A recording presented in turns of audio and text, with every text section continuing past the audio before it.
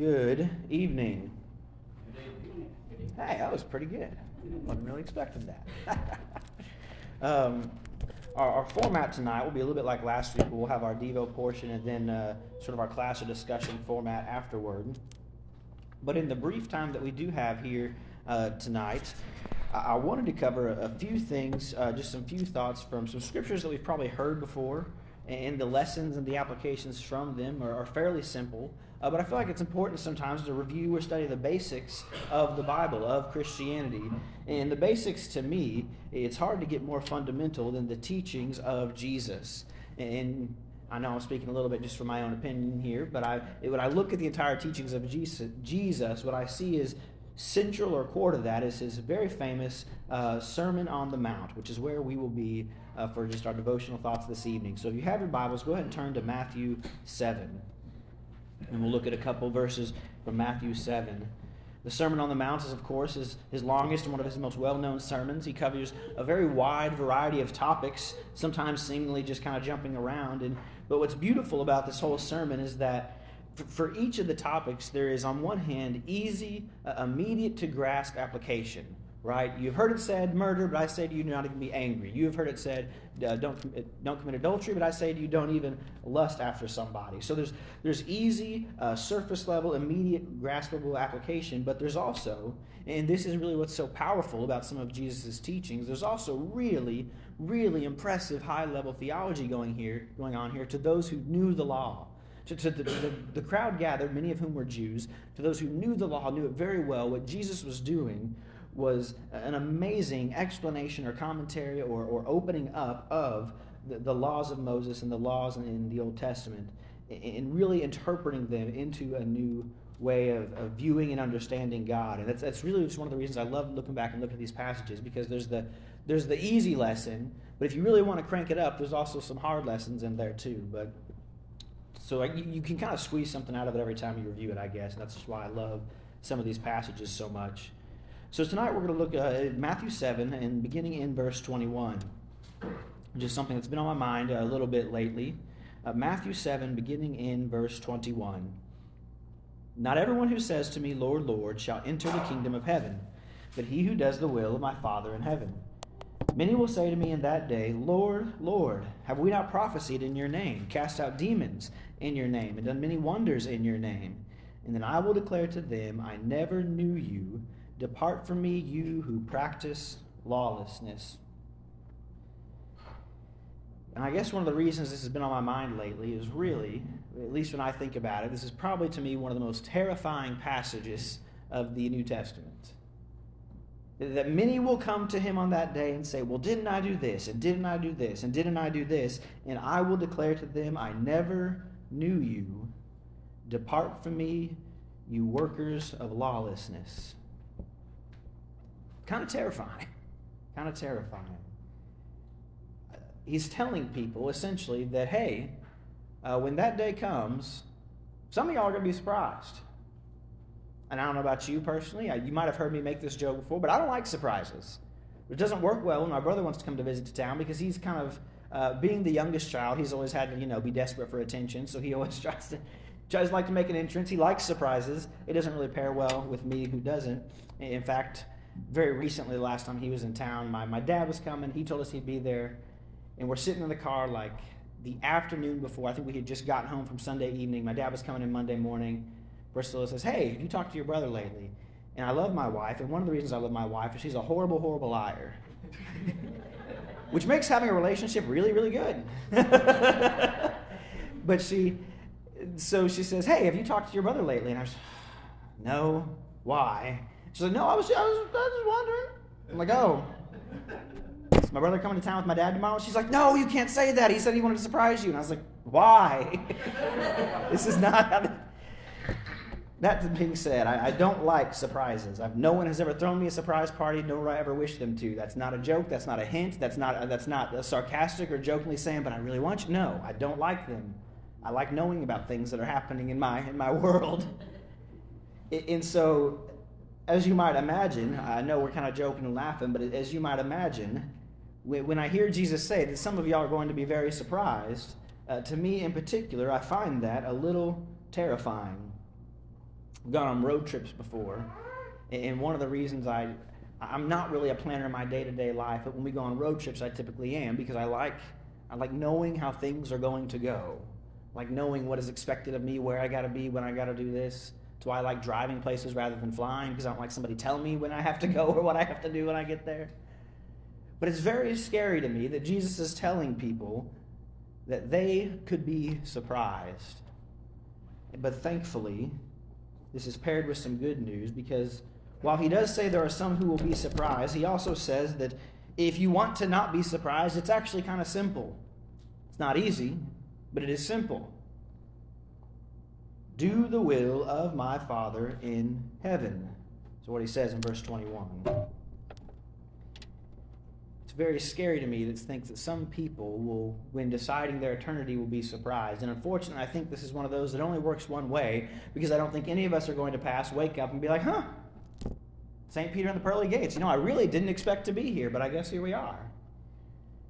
But he really makes it sound like some people will think, well, didn't I do all these great things? And didn't I do all these things in your name? Didn't I heal all these people and cast out demons and do all these great works? And he will say, depart from me, I never knew you. And like I said, I don't want to be too dark and gloomy, but the good news is there. And he says, the simple but not easy teaching is do the will of the Father. And I call it simple because I think we have a tendency to overcomplicate things. We want to ask questions about the Word of God. Well, what if I do this, but I don't do this? Or what if I really like this teaching over here, but I ignore all of these over here that make me very uncomfortable? Well, Jesus says, well, do the will of my Father. What if I'm just a really good person? Do the will of the Father. Well, what if church really isn't for me, and I try to pray and I try to read the Bible, but I just don't really... What does verse 21 say? It says, those who do the will of my Father who is in heaven. And yes, of course, if we are Christians, that should naturally, I would certainly hope our behavior and our attitude and our actions would categorize us as people who someone would look at and say, brother so-and-so, they're such a good person. But don't get fixated on it and think that if I just am a good person, I will retroactively also be a Christian. Being a Christian, to follow Christ, means exactly what he says it means. It is he who does the will of my Father. And I think one of the biggest things the world, kind of at large, outside of Christianity, outside of the church, outside of really people of strong faith, I think one of the things the world gets wrong is that heaven will be full of good people and hell will be full of bad people. And when we get there, those of us who have just been good people, we'll all end up in the happy place, and all those awful, terrible people, like, the murderers and all those people will be the ones going to hell. And unfortunately, it's not quite that simple, but in a way, it's actually much simpler. Because he says, it is those who do the will of the Father. And I think the reason these kind of teachings make us uncomfortable is because I think there's very, very few people, especially those who believe in God and try to follow his will. Nobody, when asked, if I said, well, do you think you're a good person? Which one of us would say no? I'm an awful person. You don't need to get to know me. I'm terrible. We'll say we're flawed. If we're honest, good, God-fearing, Bible-reading Christians, we'll say, look, I'm a very flawed person. I'm a sinner. I need God. But of course, we like to think of ourselves as good people.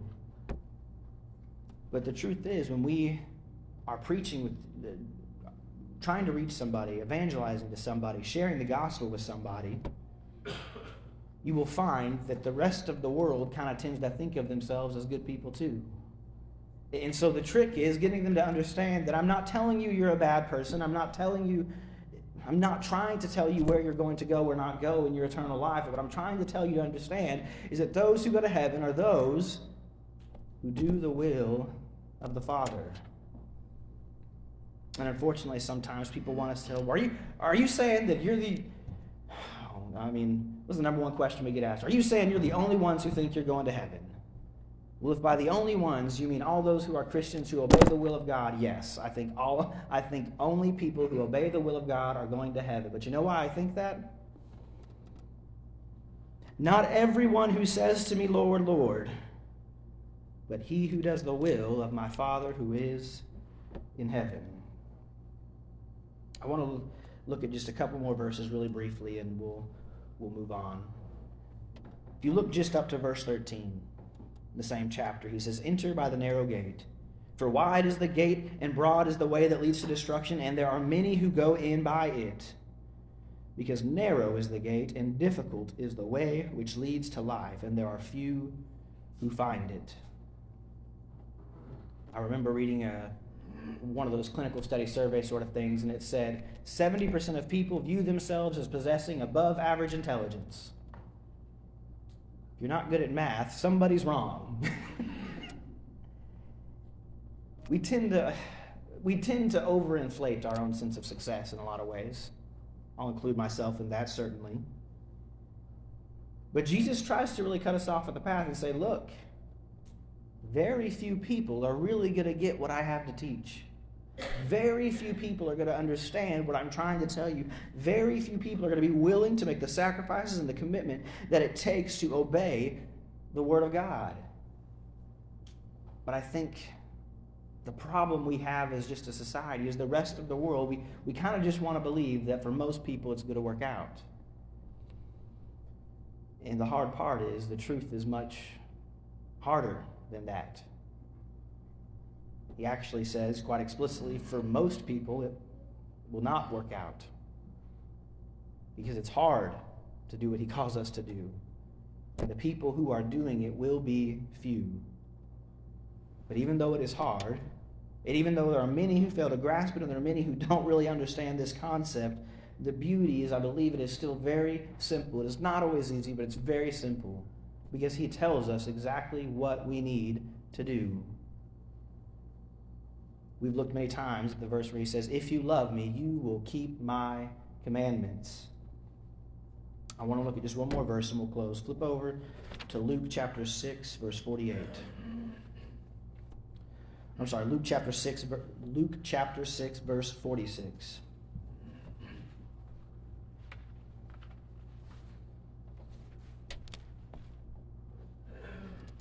Luke 6:46. But why do you call me Lord, Lord, and not do the things which I say? Whoever comes to me and hears my sayings and does them, I will show you whom he is like.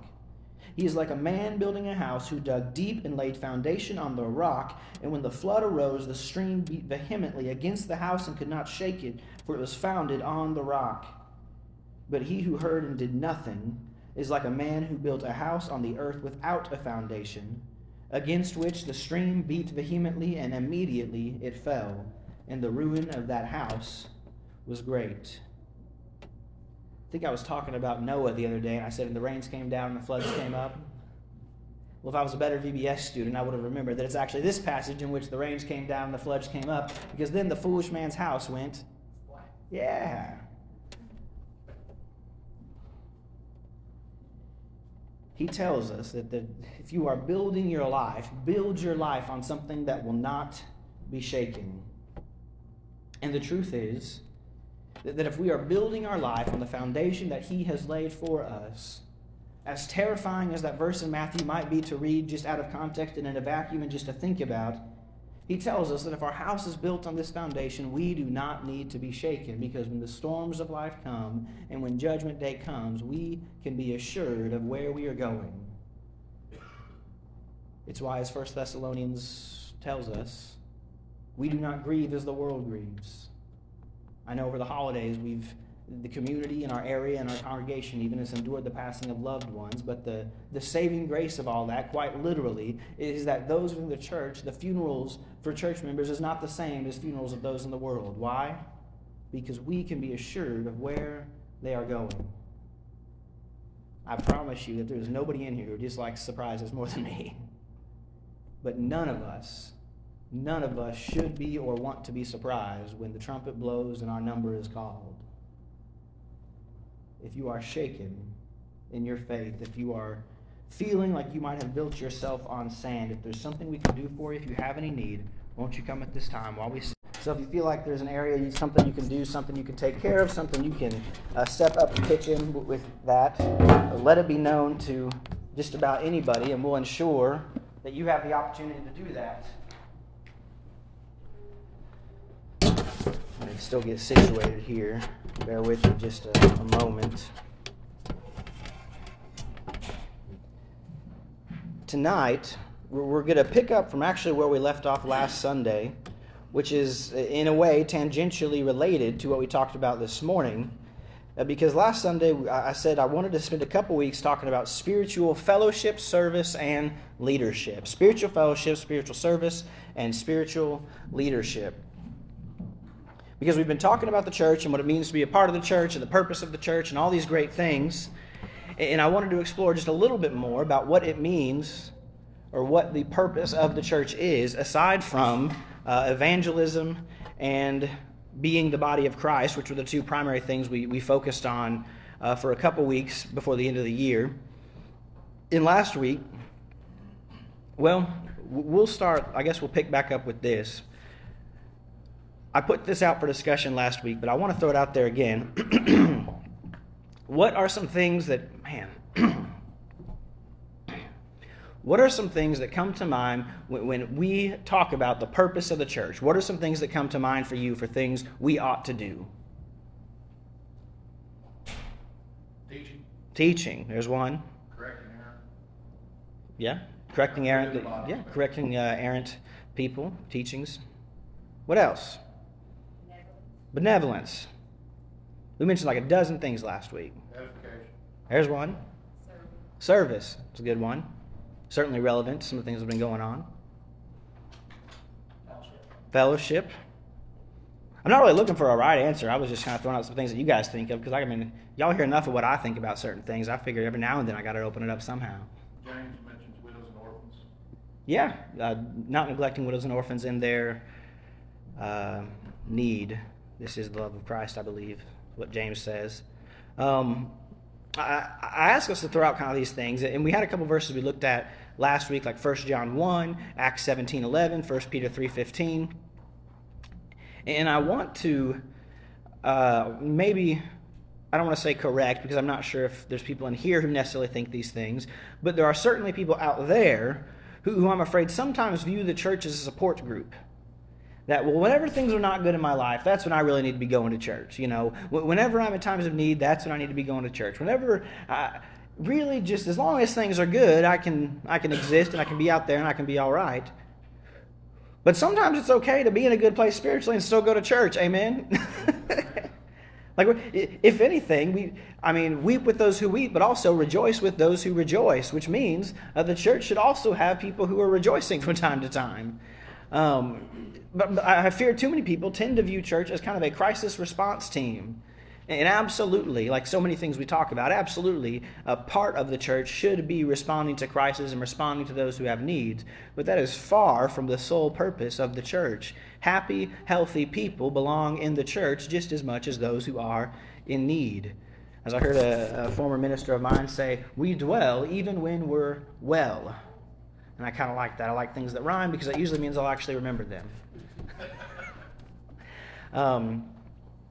Something else is, and we began talking about this last week, started talking about fellowship and how, sometimes fellowship we can just be thinking about in the terms of like a social sense or fellowship meals and the potlucks and the lunches.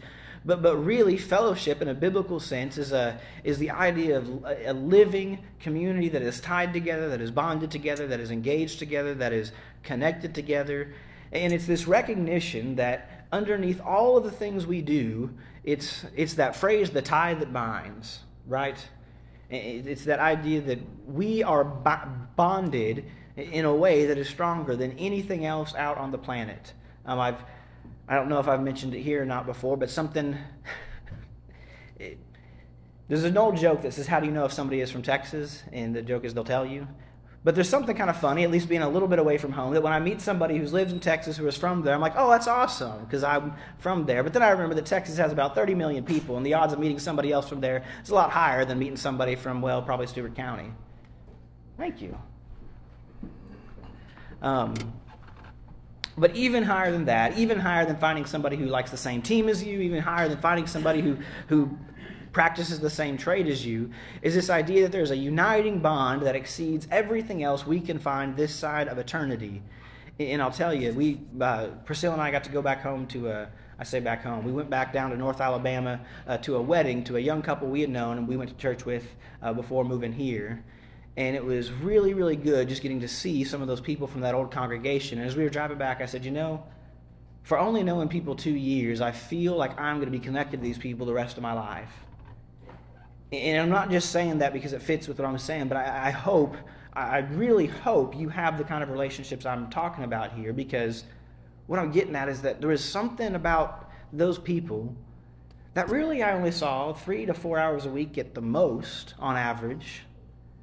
And so if we looked over the span of time we spent together, it's not like we just spent days and days or lived together or were roommates or any really shared life all that much as a percentage of our time. But when we did, there was something that bonded us with those people that was different than anything else. And something else I've noticed is the more, and this was true even before I really got into ministry full time, but the more church became a focus in my life, the more the connections with non-Christian people seemed to fade a little bit. And it wasn't necessarily intentional. It wasn't just because they would go out and do things I wouldn't do, which of course is pretty prominent to, I'll say, the 18 to 35 demo. There are people within that age group that tend to want to go do things that those of us who are Christians probably don't want to do quite as much or at all. But there was just something that I started noticing, just our life goals weren't quite the same. What we were chasing wasn't quite 100% in line with what they were chasing. Where we wanted to go with our life wasn't quite the same as where they wanted to go with theirs. And it really brought to light just how true this idea is, that those of us who have fellowship with one another, it is stronger than anything else out there. I want to look, we looked briefly last week at Acts 2:44. We'll flip back there and then we'll look at a second verse here in just a minute. But turn to Acts 2:44.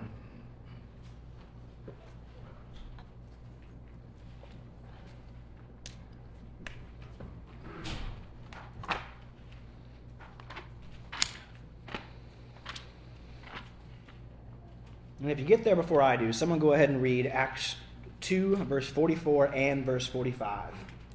And all who believed were together and had all things in common, and sold their possessions and goods, and divided them among all as anyone had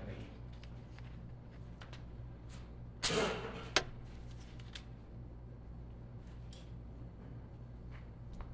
Thank you. I was waiting for more, but I forgot verse 44 and 45 are pretty short. So yes, we could really look at this whole passage from, I'd say, about verse 41, 42, all the way through the end of the chapter. But I highlight this part to talk about just the idea that a spiritual family is those where any felt need as if it was my own need. It's that idea behind loving your neighbor as yourself. I always joke with people when we study that you know what? That's okay. I don't even always like myself, so I don't always have to like my neighbor. But if I'm hungry, I feed myself. If I'm tired, I go to sleep. When I need groceries, I put groceries in my pantry. Loving your neighbor as yourself really just means recognizing their needs and meeting their needs as if they were truly your own. And so that is truly how we ought to be as a spiritual family. This is only somewhat related. I meant to say this off the top, but I wanted to mention that, as Jeff mentioned when we first started our service, I'm glad you guys are here. I appreciate y'all being here. But it's no secret that our Sunday morning numbers are a little different than Sunday night, Wednesday night. And this isn't a Dover problem. I'm not trying to call anybody out. But at least as the teacher, and I've heard this from some of y'all in the feedback that I get in the conversations we have, what's interesting to me about that is I feel like we have the opportunity to get so much more out of Sunday and Wednesday nights than we really do the 20 to 25 minutes on Sunday morning in terms of teaching. I mean, obviously we spend more time on communion, more time worshiping, more time in prayer on Sunday morning. And of course, if you were to ask somebody when you go to church, Sunday morning is the first thing everybody thinks about, more or less. But I encourage you, A, to continue doing as you are doing, as Paul told the Thessalonians, but also to help me and help us maybe sort of peer pressure in a positive way. If you know people who are just, I hate to put too fine a point on it, but if you know the people who are Sunday morning folk, Encourage them to come tonight if you enjoy what we do on Sunday night and Wednesday night.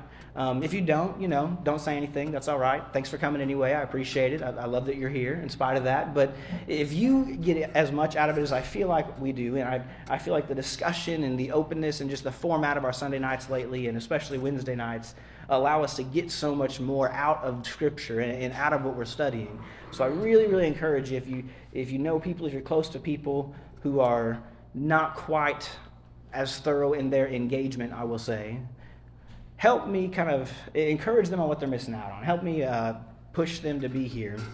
And I say that because something else I want to talk about in sort of this multi-week discussion on our Sunday nights here for a little bit is the idea of discipleship.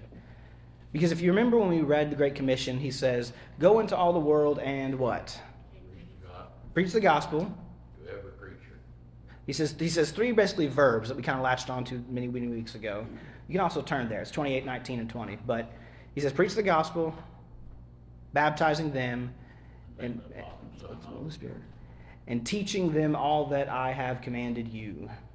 Teaching is making disciples. It's why other translations of the other gospel says that it uses that exact phrase, making disciples. In discipleship is a word that doesn't get talked about nearly as much as fellowship, but it's just as important because I would actually say it's a part of fellowship. And I want you to think about this question. If you're willing to answer it, feel free to shout something out. But I at least want you to be thinking about it. When was the last time somebody else pushed you to grow spiritually? Because we know that we probably do some things on our own, and we probably try and pray, and we probably try and read, and we probably try to do things in our families. And if you're parents, you certainly are trying to push your kids to grow spiritually. Even if your kids have moved out of the house, you're probably still trying to push them to grow spiritually. But when was the last time somebody else pushed you to grow and mature in your own faith? Because that's discipleship. When someone comes along to you and you're not just pouring out to your immediate family, every parent wants to raise their kids the right way, I would take a guess, for the most part. So of course we want to do that. But again, if we're a spiritual family, if you're familiar with the expression, it takes a village to raise a child. I heard someone say one time, it takes a church to raise a Christian. Most of us, I have a feeling, it's safe to assume, would not leave our child to be raised by wolves, but far too often, when new Christians come into the church, we kind of let them be raised by wolves, in a sense. I know of churches, and I don't know spiritual maturity-wise if we have enough people that this would be necessary, but I know of churches that did new converts classes. And whenever they would have a certain number of people who had been baptized recently or who had visiting and just recently been added to the church, they would start this new converts class and say, let's go over some of the basics of what it means now that you are a Christian. And there's something to that idea. And I know we talk about all different things that we do with our format and our Bible classes and different topics and different approaches. But even if it's not a formal class, discipleship is still a super extra critical part of the work of the church. And so I want you to think about both sides of that question. When was the last time somebody else pushed you to grow spiritually? And then when was the last time you were pushing somebody else to grow spiritually? Because I love you guys, but there's one me and there's about 50 to 59 of you. And the truth is, I think so many churches, just like we talked about ministry and the act of ministering this morning, there are many, many churches where they rely on the minister to be the source and the coach for spiritual growth for everybody in that congregation. And how many of you are teachers in your classrooms where your ratio is, in public schools, 1 to 30, 25 to 35 kids per class? And you know well that in that 1 hour a day that you get with those kids, the amount of learning you can actually do in a room of 25 screaming 8th graders is about this much, right? But in the church, sometimes we think even if there's 100 of us, well, the person responsible for all the spiritual coaching and pushing is that one guy up there, and that really, if we examined it, A, doesn't make a whole lot of logical, rational sense, and 2, doesn't look anything like the church that we find in the Bible. And I would argue the second is a little bit more important than the first.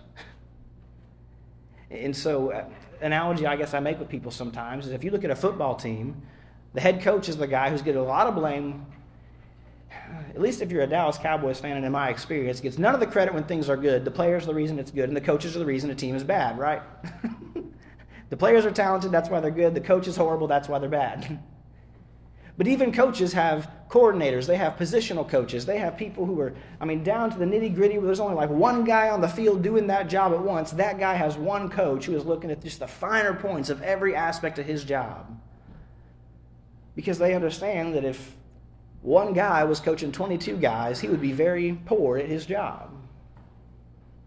And so I want us to understand that discipleship, especially in the context of fellowship, ought to be a church-wide event, not just because it needs everybody in order to work, but also because that's actually how it's called to be in the Scripture. And I wanted to look at one more text. Flip over to Acts 4. I was hoping we'd get to Titus, but we're probably not going to.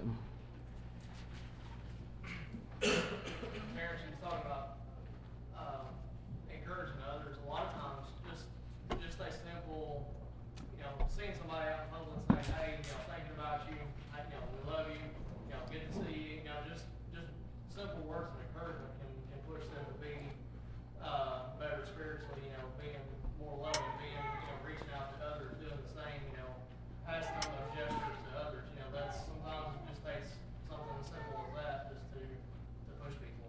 Absolutely. And encouraging, especially because I heard this term or title or adjective descriptor thrown around a lot lately, is they would say this person is really an encourager.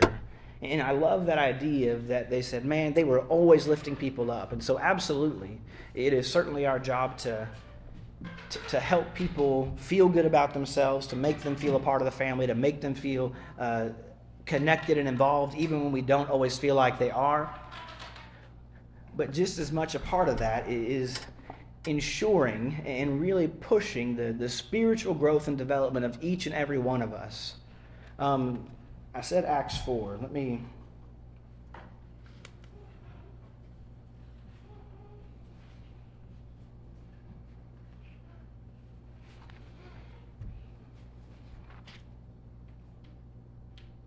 Yeah, you'll have to forgive me. I'm using my backup Bible tonight because I left my other one at home.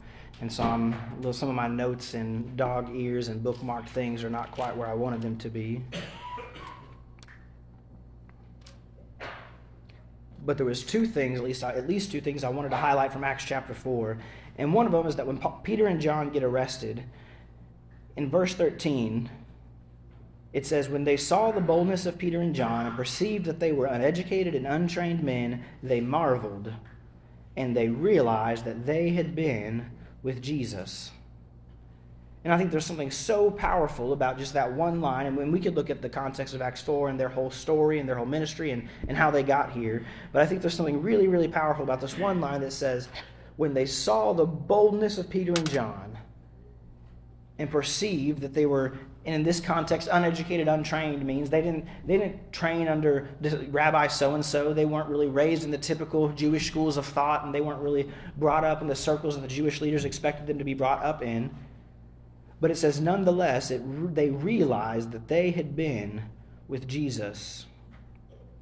And if we look at the ministry of Peter and John in the book of Acts, it is probably best summed up by that line in verse 14 where it says, and seeing the man who had been healed standing with them, they could say nothing against it.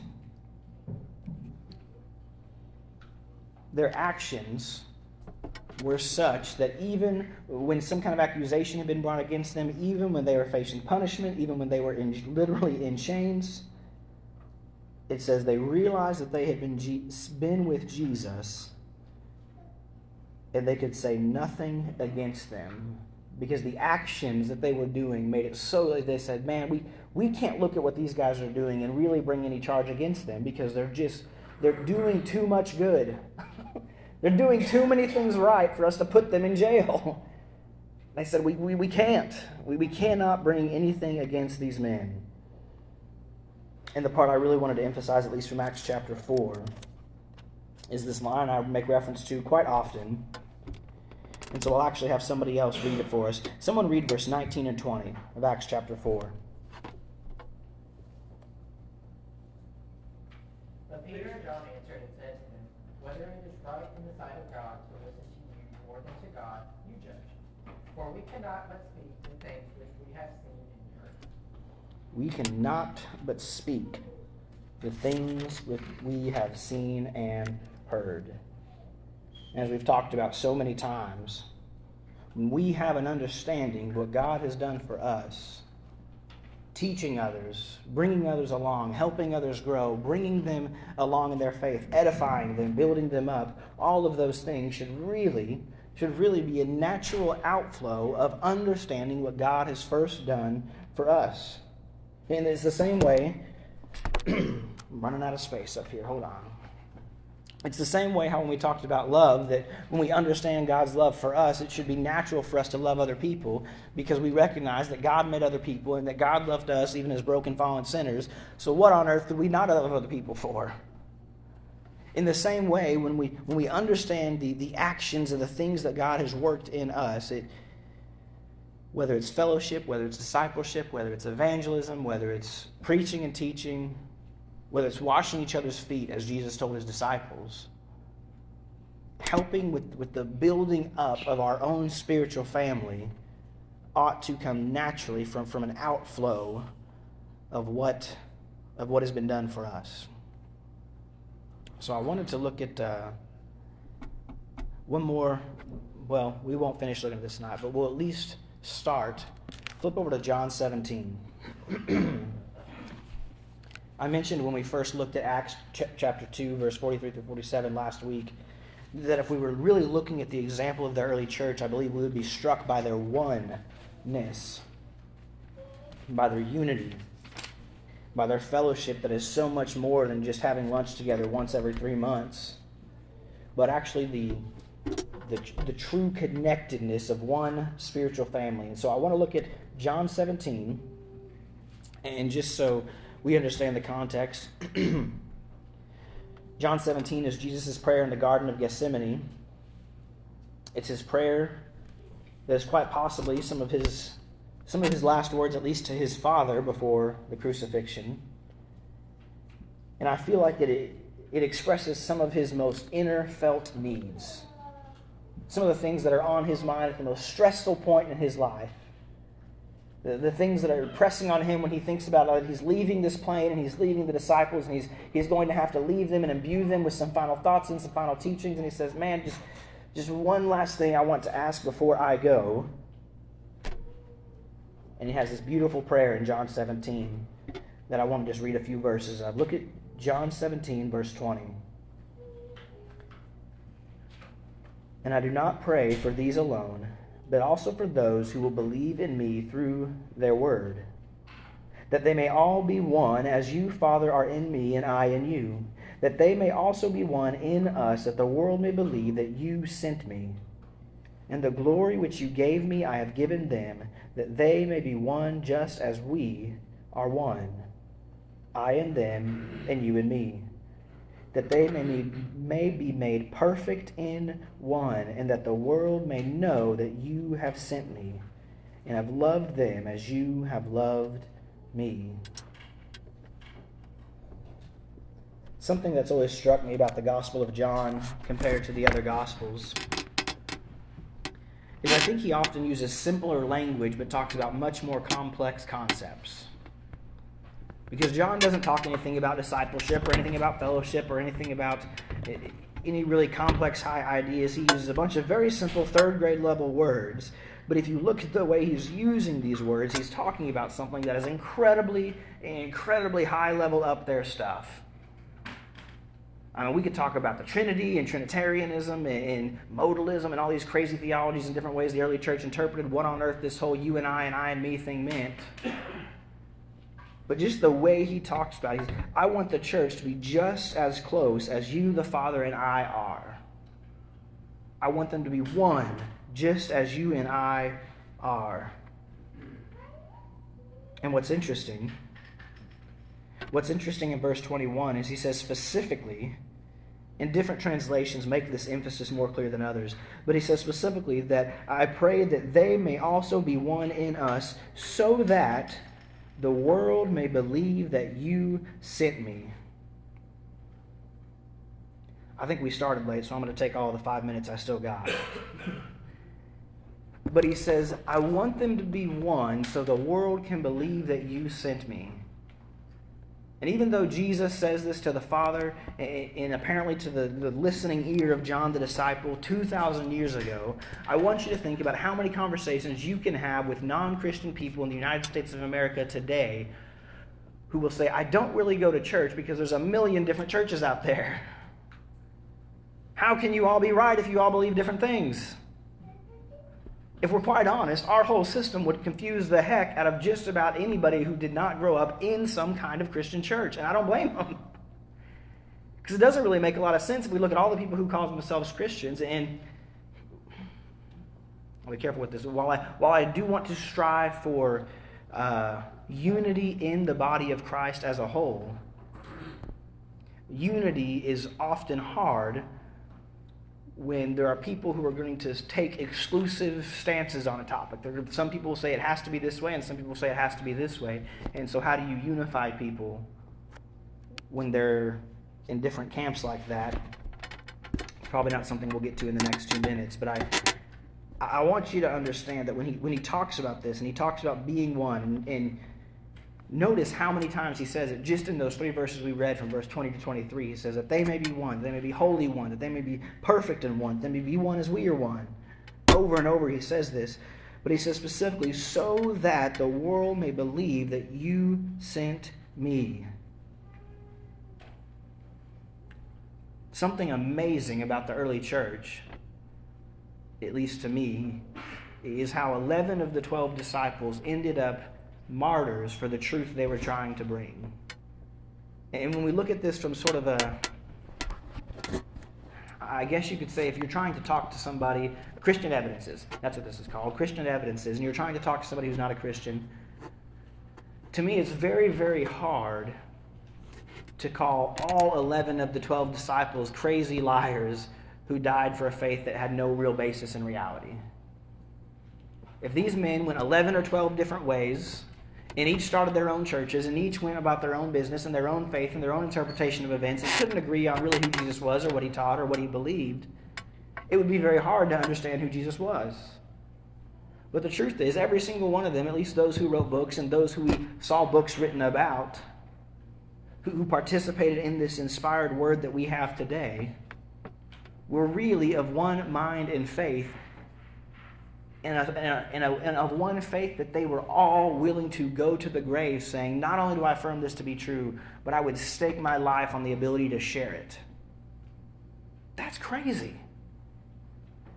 Like, don't take for granted the book in front of you for a second and just think about what we're talking about. Like, that's insane. But Jesus knew, and he said, if you will be united,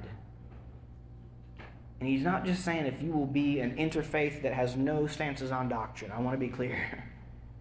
But he said if you will obey my commands, if you will be of one spiritual family, nothing, if you have that faith that Peter and John said that we cannot help but speak of what God has done for us, of course people are going to believe you. Of course. The problem, if we're willing to be honest with ourselves, is I think sometimes people look at what we believe and they look at what we do and they ask questions that make too much sense. They ask questions that we don't want to answer because they say, well, if you believe this, why do you do this? Or if Christians believe this, why are Christians acting this way? And those questions are very, very hard to answer. And so hopefully we can strive to have unity not just in faith and in our understanding of the Word, but actually be the spiritual family he calls us to be. I don't remember who Jeff deputized for closing prayer, but I'm going to go ahead and turn it over to whoever that was.